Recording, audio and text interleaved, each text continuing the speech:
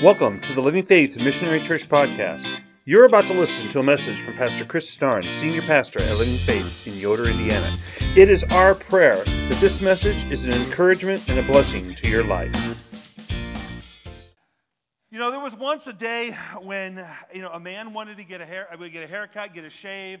He would go to a barber, and he would sit in a barber chair, and the barber would lather his face up. Well, there was this barber who had just become a believer in Christ, and he was so excited about it. And he was so excited about the fact that he knew Jesus, and he was so excited that he was going to have an opportunity now to share it with all of his clients. So one of his regular clients comes in, sits him in the chair, puts the towel around him, puts lather on his face, and turns around. And at this time, they didn't use razors like we know of. They used what's called a straight razor, which was just a razor on the end of a piece of metal that he could use, and he would give him a close shave, really close shave. It's a great shave. I've had one. It's great. So he's sitting there at the counter, and he's sharpening it. And he turns around, and he says to his client, he says, "So, are you ready to meet your maker?" Needless to say, the client jumped out of the chair and ran out of the barber shop. This barber, he was excited, not realizing what he was doing, but he was excited because he was so excited about the fact that he knew Jesus, and he was just motivated. And we're going to talk about that today. So if you have your Bibles, I'd ask you to turn to Isaiah 59. I hope you brought your Bibles with you. You know, we've been looking in Ephesians 6. We've been talking about the armor of God, and how the armor of God, if we stand firm in it, it'll help us stand against the schemes of the enemy, the arrows he throws at us, the darts he throws at us. It'll help us to actually battle ourselves inside our fleshly nature that longs to sin. It'll help us battle that and help us in our spiritual walk. We've looked at the belt of truth. We've looked at the breastplate of righteousness. We've looked at the shield of faith. We've looked at the helmet of salvation. Last week, I actually had a sword here, which was cool, but that's the sword of the Spirit, which is the Word of God.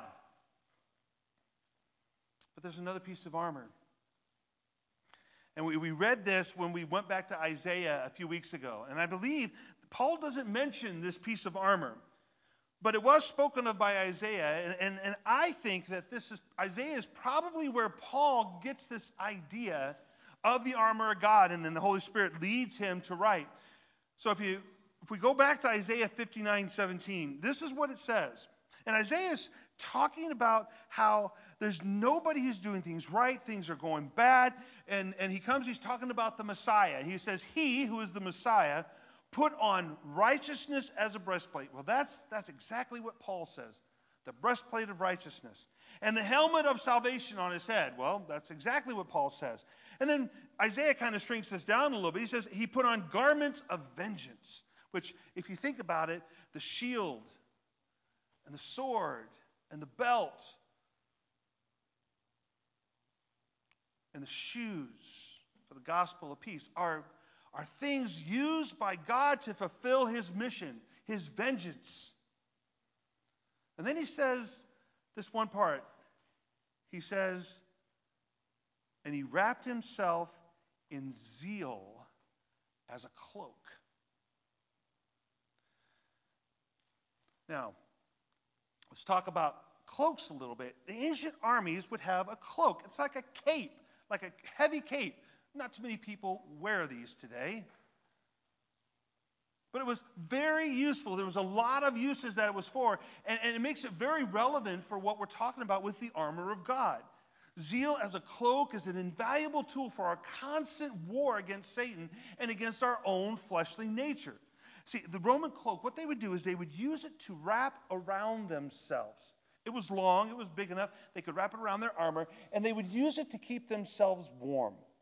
And you're thinking, warm? I mean, when we think of the Romans, we always think about them being in the Middle East. Oh, it's a desert, right? No, it snows in Jerusalem. At least twice a year it snows, and at least every 3 to 4 years they get a lot of snow. But you also got to remember that the Romans would also go up into northern Europe. So they had to have a cloak, and the cloak would keep them warm. They could wrap it around themselves. They would take the cloak and they would cover it with oil, different kinds of vegetable oil, olive oil, and so forth.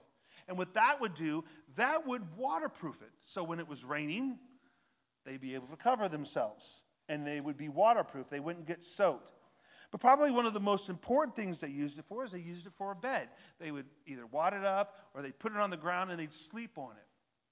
So they'd get a good night's sleep. I don't know about you guys. If I don't get a good night's sleep, I'm not worth anything.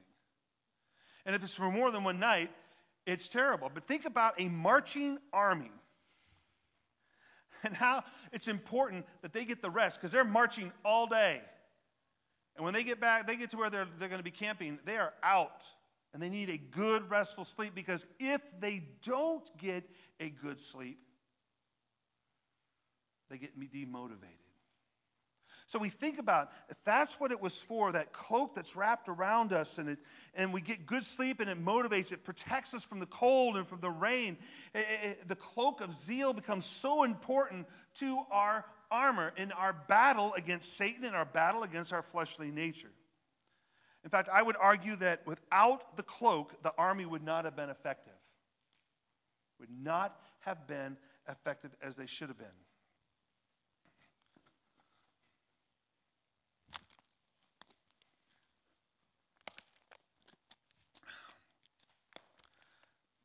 But Isaiah calls this zeal as a cloak. So what is zeal? Zeal is not a word we hear very often. We don't, people don't put on the resume, yes, I'm very zealous about this. It's not a word that we use. But zeal and wrapping around us as this great image, it's defined as an eagerness. It's an enthusiasm to accomplish something. I'm so passionate about it that you can tell.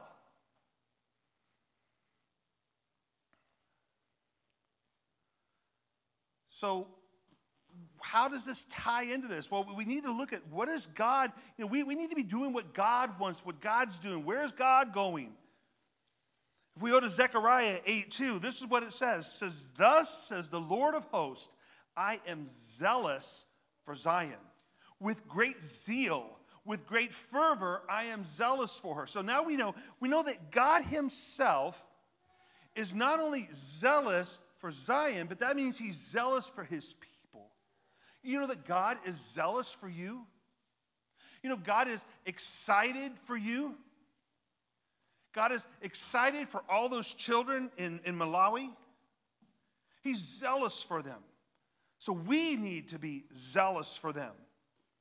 He's zealous for the plan he has laid out. We've been talking through this. What is God's plan when in Ephesians? What is God's plan? God's plan is to draw everything under Christ. And he's zealous for that. He's excited about it. He's passionate about it. So guess what? We need to be zealous for it. We need to be passionate about it. And part of that is going out and bringing people to him.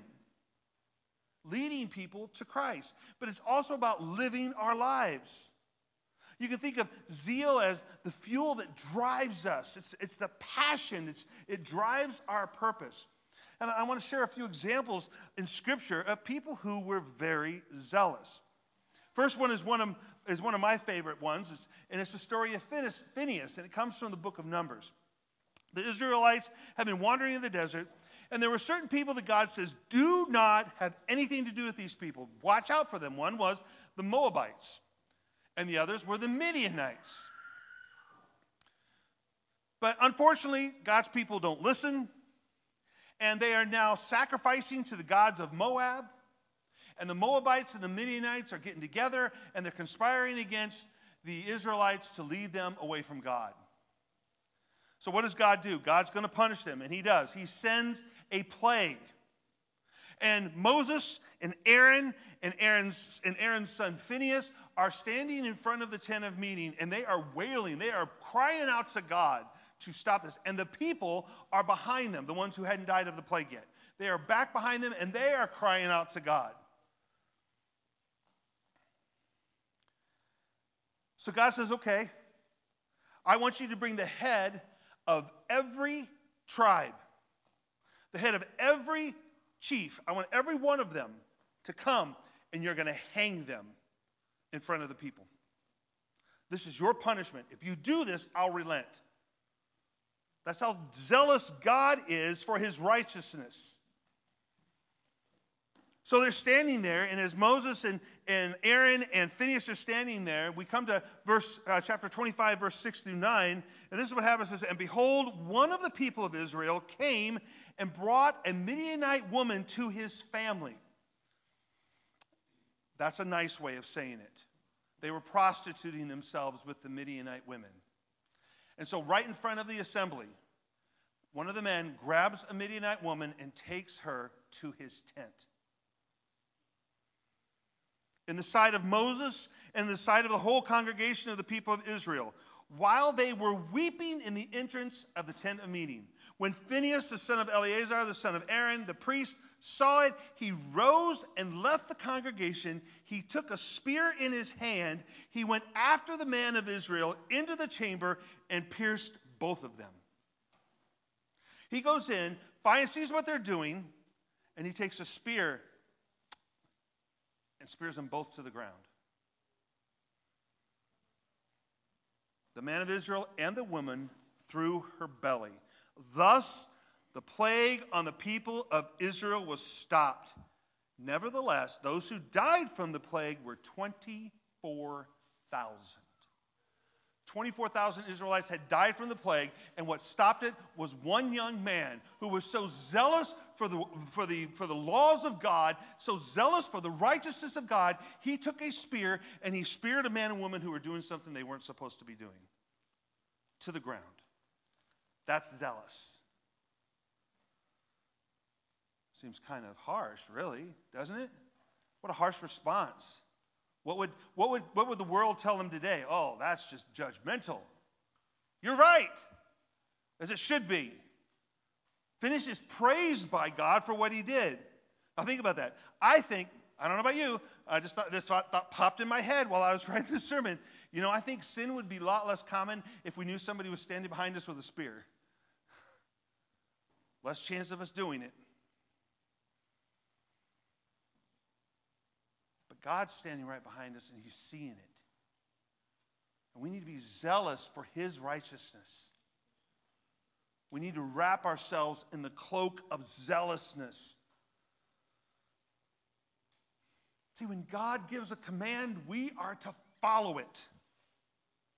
Phinehas is remarkable because most of what was happening, most of the people saw it that were there. What did they do? They stood around and did nothing.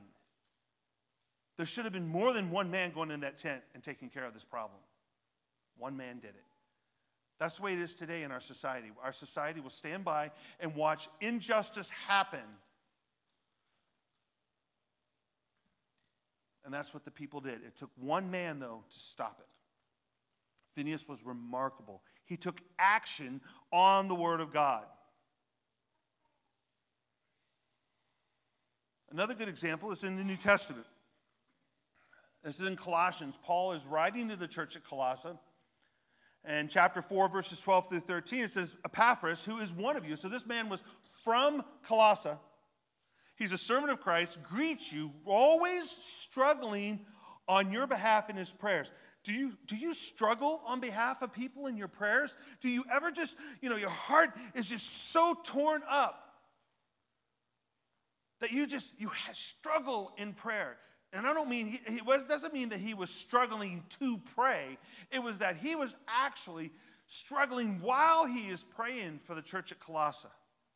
He loves them. He is so zealous for these people and for them to know God and know his righteousness that he is literally probably weeping and moaning in his prayers for these people. Because Paul says, why is he praying? That you may stand mature and fully assured in all the will of God. And Paul says, I'm a witness here. I'll tell you what he's doing. He says, for I bear him witness that he has worked hard for you and for those in Laodicea and Hierapolis. Now, we don't know anything else about Epaphras. Nothing else about him. But in this letter, Paul, we know he was a member of the New Testament church, and we know that he had zeal. He had passion for the people that he knew back home. He cared deeply for his fellow laborers in Christ, and he led much time of dedicated prayer to them and for them, lifting them up to God that they would be mature and that they would grow. Oh, that we would be that zealous in our prayers. That's what I hope for myself. I hope that when I'm praying for people, that I'm pouring my everything into them. But obviously, I'd be remiss if I didn't bring up our Lord and Savior Jesus Christ himself. He enters the temple area. This is his Father's house. And what are they doing? There's a couple things that are going on. If you know anything about the temple was an easy way to pass through. You could pass through one door and go all the way through it, and you'd be in Jerusalem proper. It was an easy pass through. That was a big problem to begin with. You'd have to go through all the ceremony to get into the temple court, the court of the Gentiles, but you could do it. Then they were setting up tables all around, and they were selling, because you had to come from a long distance. You couldn't bring your animals, so you could buy sacrifices. And then you couldn't give Roman money to the treasury, to the temple treasury. You had to give actually Jewish temple money. So there was an exchange rate. Well, this was all controlled by the priest. So the people were paying for their tables. They were charging people exorbitant prices. They were also charging people exorbitant exchange rates. And the priests were personally profiting from it. And Jesus knows this. And he gets a little mad. Righteous anger. And here's what he does in John chapter 2, 15 through 17. He says, and making a whip of cords, he drove them all out of the temple with the sheep and the oxen. He poured out the coins of the money changers and overturned their tables. And he told those who sold the pigeon, take these things away. Do not make my Father's house a house of trade. And actually, in other Gospels, it says, my Father's house is to be a house of prayer for the nations, and you've made it into a den of robbers. A house of prayer for who? The nations. And you've made it a den of robbers.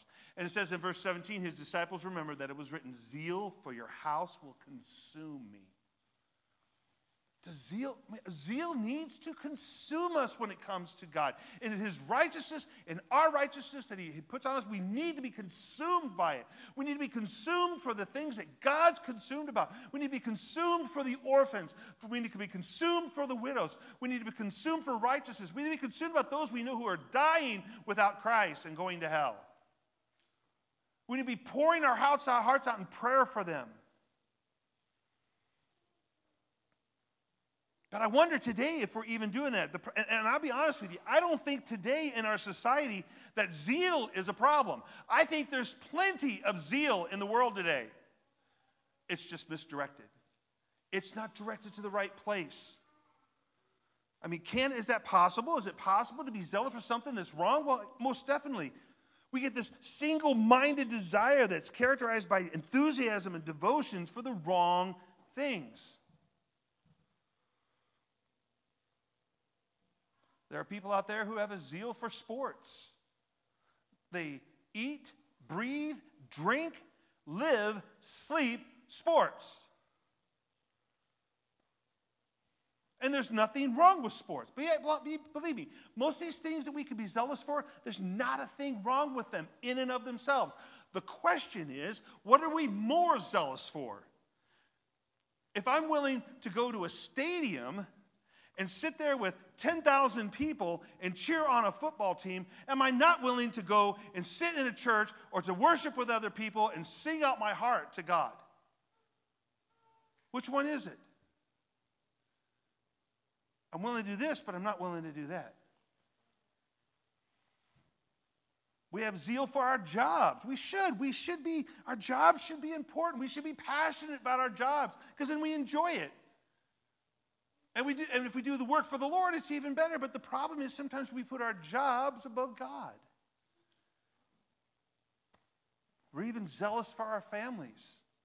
It's a good thing. I need to be passionate about my family. But when my family comes before my God, I have a problem.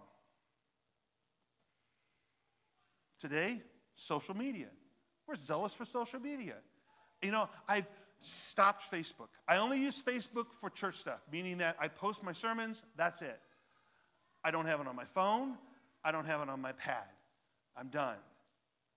Because I found out that it was starting to take over. I was thinking about it. Oh, I need to post that. Oh, I need to post that. No, I don't. I don't need to post anything. Well, people just aren't following you. I don't care. I don't care. I post my sermons. That's it. Sometimes we have zeal for our possessions. I want that new boat, that new car, that new house. They're not bad things. But what should we be zealous for? Our zeal for the Lord is lacking. Our God is a jealous God and will not tolerate us putting anything else before Him. Seek first the kingdom of heaven, and all these things will be added to you. He will provide for you, but you must seek Him first. Be zealous for Him. In 2 Samuel, Saul was so zealous that he killed the Gibeonites when he wasn't supposed to. He thought that'd be a good thing. It wasn't. In Romans 10:2, Paul describes unbelieving Jews. He says, "For I bear them witness that they have zeal for God." These Jews had zeal for God. You're thinking, "Oh, that's a great thing. That's a good thing." The problem was, it was without knowledge. They knew the Scriptures. They knew the Old Testament. They were zealous for it, but they missed Jesus. They didn't have the knowledge. They rejected Christ because of their lack of knowledge. Paul himself had misdirected zeal. Paul was, he was persecuting the church with zeal. He thought he was doing the right thing. He approved of Stephen's murder in Acts 8:1. He persecuted the church. He utterly attempted to destroy it. All the time, thinking, I'm doing the right thing. I'm doing God's work. Zeal can be good or bad, depending on your objective. It's fine to be zealous, provided the purpose is good. Our zeal is also to be consistent and sincere. It's not to be a show. It's not to put on a show. It's not to show people that, oh, look how zealous I am. It should always point to God. So this kind of begs the question, what are you zealous for? I would warn us that if we're zealous for anything more than we are of the gospel and of God, of serving Christ and telling others about the life-saving power of the cross, we are committing idolatry. And we must repent and become zealous for God. Romans 12:11 tells us that God wants us to be fervent in spirit. And fervent means to be boiling with heat.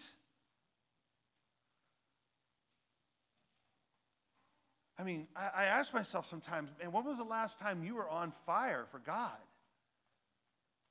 We should be boiling over.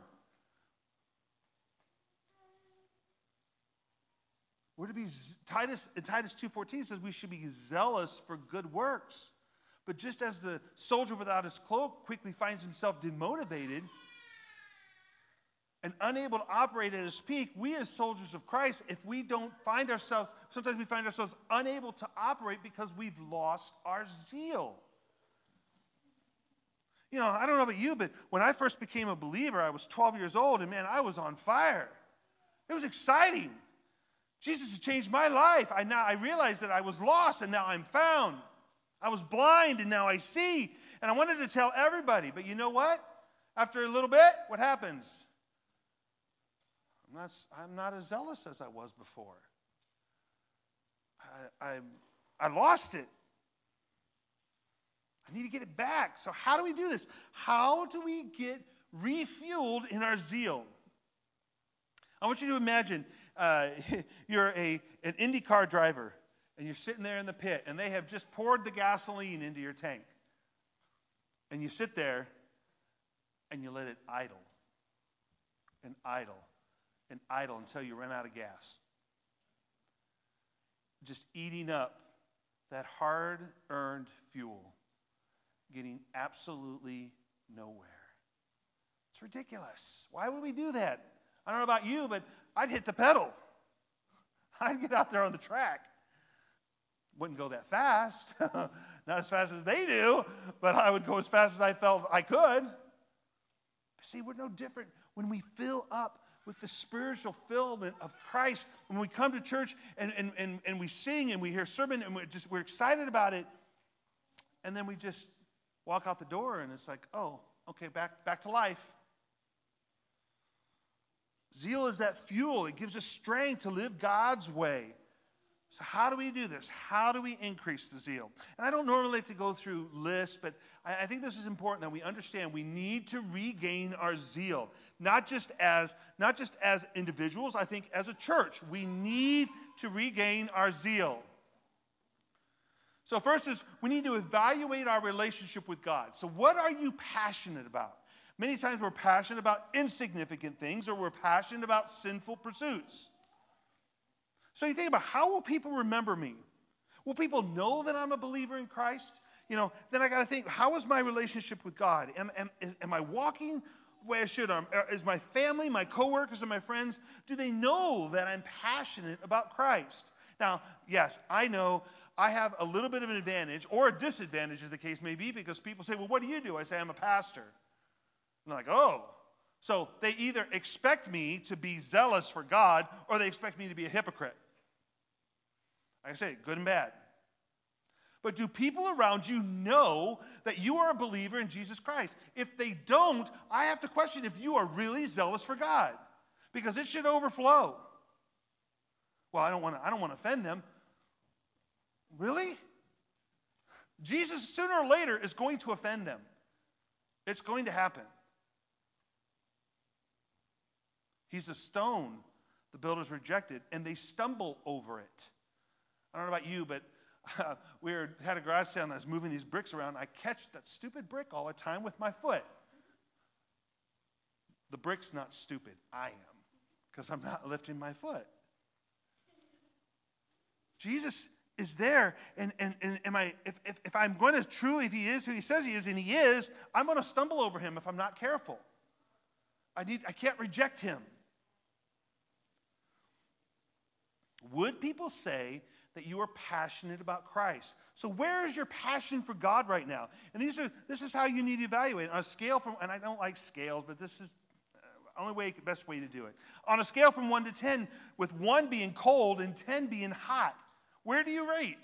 Well, how is your relationship with God? And you're like, well, how do I know how my relationship is? Well, how's your relationship with your wife? How's your relationship with your family? How does that compare? Am I? Don't get this wrong. If my relationship is a 10 with my wife and I'm hot, it's because we're communicating. We're spending time together. I'm promoting, I'm lifting her up. I'm protecting her. I'm defending her. Do I do the same with God? Am I spending time with him? Am I talking to him? Is he talking to me? Well, how does God talk to you? He talks to you in his word. So you got to be in your word. Does God talk to us verbally? Yeah, I think he does give us some nudges. And there are a few times you may hear his voice, very seldom. It's not a normal thing. It's not an everyday occurrence. But God does speak to us. But he mostly speaks to us through his word. Are you satisfied with just an okay... Are you just satisfied with an okay relationship with God? I'm not satisfied with just an okay relationship with my wife, or with my kids, or with the rest of my family, or with the church. Why should I be satisfied with an okay relationship with God? Well, at least I'm saved. Are you? We talked about that a few weeks ago. Work out your faith with fear and trembling. You better be working. You better know you're saved. What needs to change for Jesus to be your greatest passion? When was your zeal for God the greatest? This is from Revelation 2:5. It says, remember therefore where you have fallen. He's talking to the church. Repent. Do the works you did at first. If not, I will come to you and remove your lampstand from its place, unless you repent. When was the last time you were on fire for God? You better find that again. How do you keep your spiritual temperature high with all the cooling influences in the world? Because I'm going to be honest with you, lukewarm faith will not do. And I think there is a pandemic of lukewarm faith in the world today. Revelation 3:16, so because you are lukewarm, you're neither hot or cold, I will spit you out of my mouth. So how is your relationship with God? Evaluate it. Stand under the cross. C.S. Lewis once said that Christianity, if false, is of no importance. But if it's true, it's of infinite importance. The only thing Christianity cannot be is moderately important. How important is your Christianity to you in your life? Stand under the cross. Be serious about the things that are serious. The cross is serious, and we're not to be nonchalant about it. I think familiarity breeds contempt, right? The more familiar we are with it, the more we just ignore it. Don't get so familiar with the cross that you just ignore it. It's important. Don't get so familiar with prayer that you ignore it. Don't get so familiar with the gospel, with the scripture, that you ignore it. And I mean, yes, both the Old and the New Testament.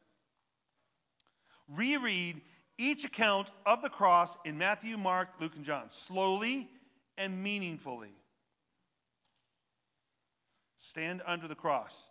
Third thing to do, keep the judgment in mind. I challenge you, read Matthew 25, 31 through 33. It talks about God's judgment. He is going to come and he's going to judge. And judgment is not a popular topic today. I know that. But looking toward the coming judgment will sober you up. If we think that God's coming to judge, then why would we not be wanting to reach every single child in Africa with the gospel? Colossians 1:28 says, him we proclaim, warning everyone and teaching everyone with all wisdom, that we may present everyone mature in Christ. Keep the judgment in mind.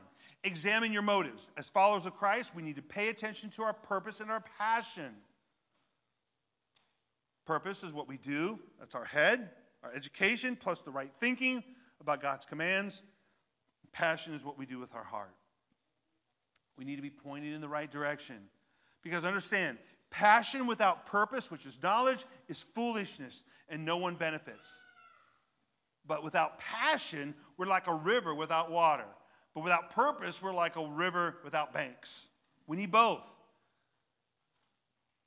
Philippians 1:9 says, it is my prayer that your love may abound more and more with knowledge and all discernment. Love for God, love for God's word, love for the lost should always be our motives. We need to examine our worship. Never let your worship devolve into something that's just going through the motions. But Pastor, I don't like to sing. Then don't sing. I'm not telling you have to sing. What I'm telling you is your heart better be in the right place. John 4:23, but the hour is coming and is now here when the true worshipers will worship the Father in spirit and truth, for the Father is seeking such people to worship. It does not say that the true worshipers are those who worship with loud voices and beautiful singing, does it? It says worship with spirit and truth. Hebrews 13:15 says, through him, then let us continually offer up sacrifice of praise to God. That is the fruit of the lips that acknowledge his name. We need to be worshiping at all times. Because understand, it's going to get bad. And worship helps. 2 Timothy 3:1-5. Understand this. The last days there will come times of difficulty, for people will be lovers of self, lovers of money, proud and arrogant, abusive, disobedient to their parents, ungrateful, unholy, heartless, unappeasable, slanderous, without self-control, brutal, not loving good, treacherous, reckless, swollen with conceit, lovers of pleasure rather than lovers of God, having the appearance of godliness but denying his power. Avoid such people. That is what we are today. We need to examine our worship. Next, we need to get rid of all the pet sin in our lives. We cannot feel enthusiasm and guilt at the same time. Guilt robs our passions. Remove those habits that are getting between you and God. 2 Corinthians 13:5 says, examine yourselves to see whether you are in the faith. Test yourselves. Or do you not realize this about yourselves, that Jesus Christ is in you? Unless indeed you fail to meet the test. You see what it says? Test yourself. Test yourself. Because Jesus will forgive us if we confess our sins and are faithful. Cultivate an active prayer life. People, fire needs fuel, a spark, and oxygen. God's word is the fuel. Our decision to follow Christ is the spark, and prayer is the oxygen. You need to be praying. Romans 12, Paul tells us, rejoice in hope, be patient in tribulation, be constant in prayer. Oswald Chambers once said, prayer is the vital breath of the Christian. It's what we breathe. Not a thing that makes him alive, but prayer is the evidence that you are alive. So you want to know if you're alive in Christ? How's your prayer life? There are times, I'll be honest with you, I'm on life support right now. At that time, I'm like, man, I'm on life support because my prayer life is not good. That's the first clue. I realize it. Now I need to change it. Listen to powerful biblical sermons and podcasts. You know, if you leave fire unattended, what does it do?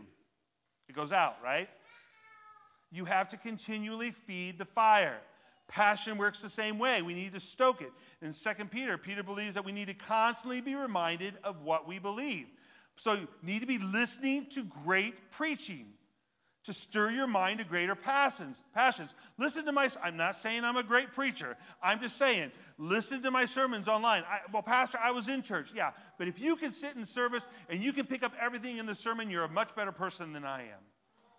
You need to listen to it again. And you need to listen to other pastors, but you need to be careful. There are people out there who are not preaching the truth of Scripture, and they are popular. So how do I know? Talk to me. I'll let you know. I've done some research. I've listened to them, and I'll give you other people who have talked about what these pastors are saying. They are very popular, but they're not preaching the whole truth of Scripture.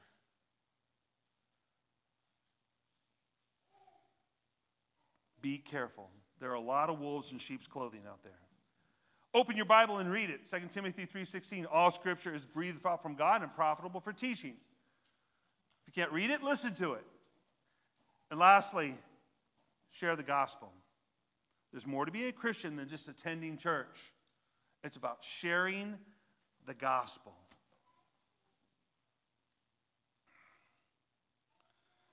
So the question is, what are we zealous for? Zealous, it says, zealous is wrapped like a cloak. That the Messiah will wrap it like a cloak around us. It covers us. It protects us. It keeps us going in the right direction. Keeps us in the battle. What are you zealous for? This is a question you need to ask yourself. What am I zealous for? And if it's for the wrong thing, if it's not for God, if it's not for His righteousness, you need to change it. If it's for yourself, you need to change it. We need to act and live as God would have us live. We need to examine ourselves. Let's pray. Father, we praise you. We praise you for your zealousness for Zion. Lord, help us to be zealous for your righteousness. Help us to be zealous in prayer. Help us to be zealous for your word. Help us to be zealous for sharing the gospel. Help us to be zealous for listening to good preaching, for listening for worship, Father. Let people know that we are zealous for you, that it burns as a passion within us. Help us to not just be mediocre. Mediocre is not good enough. It doesn't mean we're going to be running around like a crazy person. It means that we're going to be loving like Christ is loving. It means that we are going to be doing those things that bring you glory. We're going to be passionate about things that bring you joy. And in the process, Lord, you will give us those things that we need. Because we trust you. And we have our faith in you, and we're growing by you. Help us to put aside the things of this world. We can't do both. We praise you, Father, for what you're doing, what you're going to do in the world, drawing everything under Christ. Help us, Lord, to be zealous for your mission and your plan. We pray this by your grace. In the name of Jesus. Amen. Go in peace.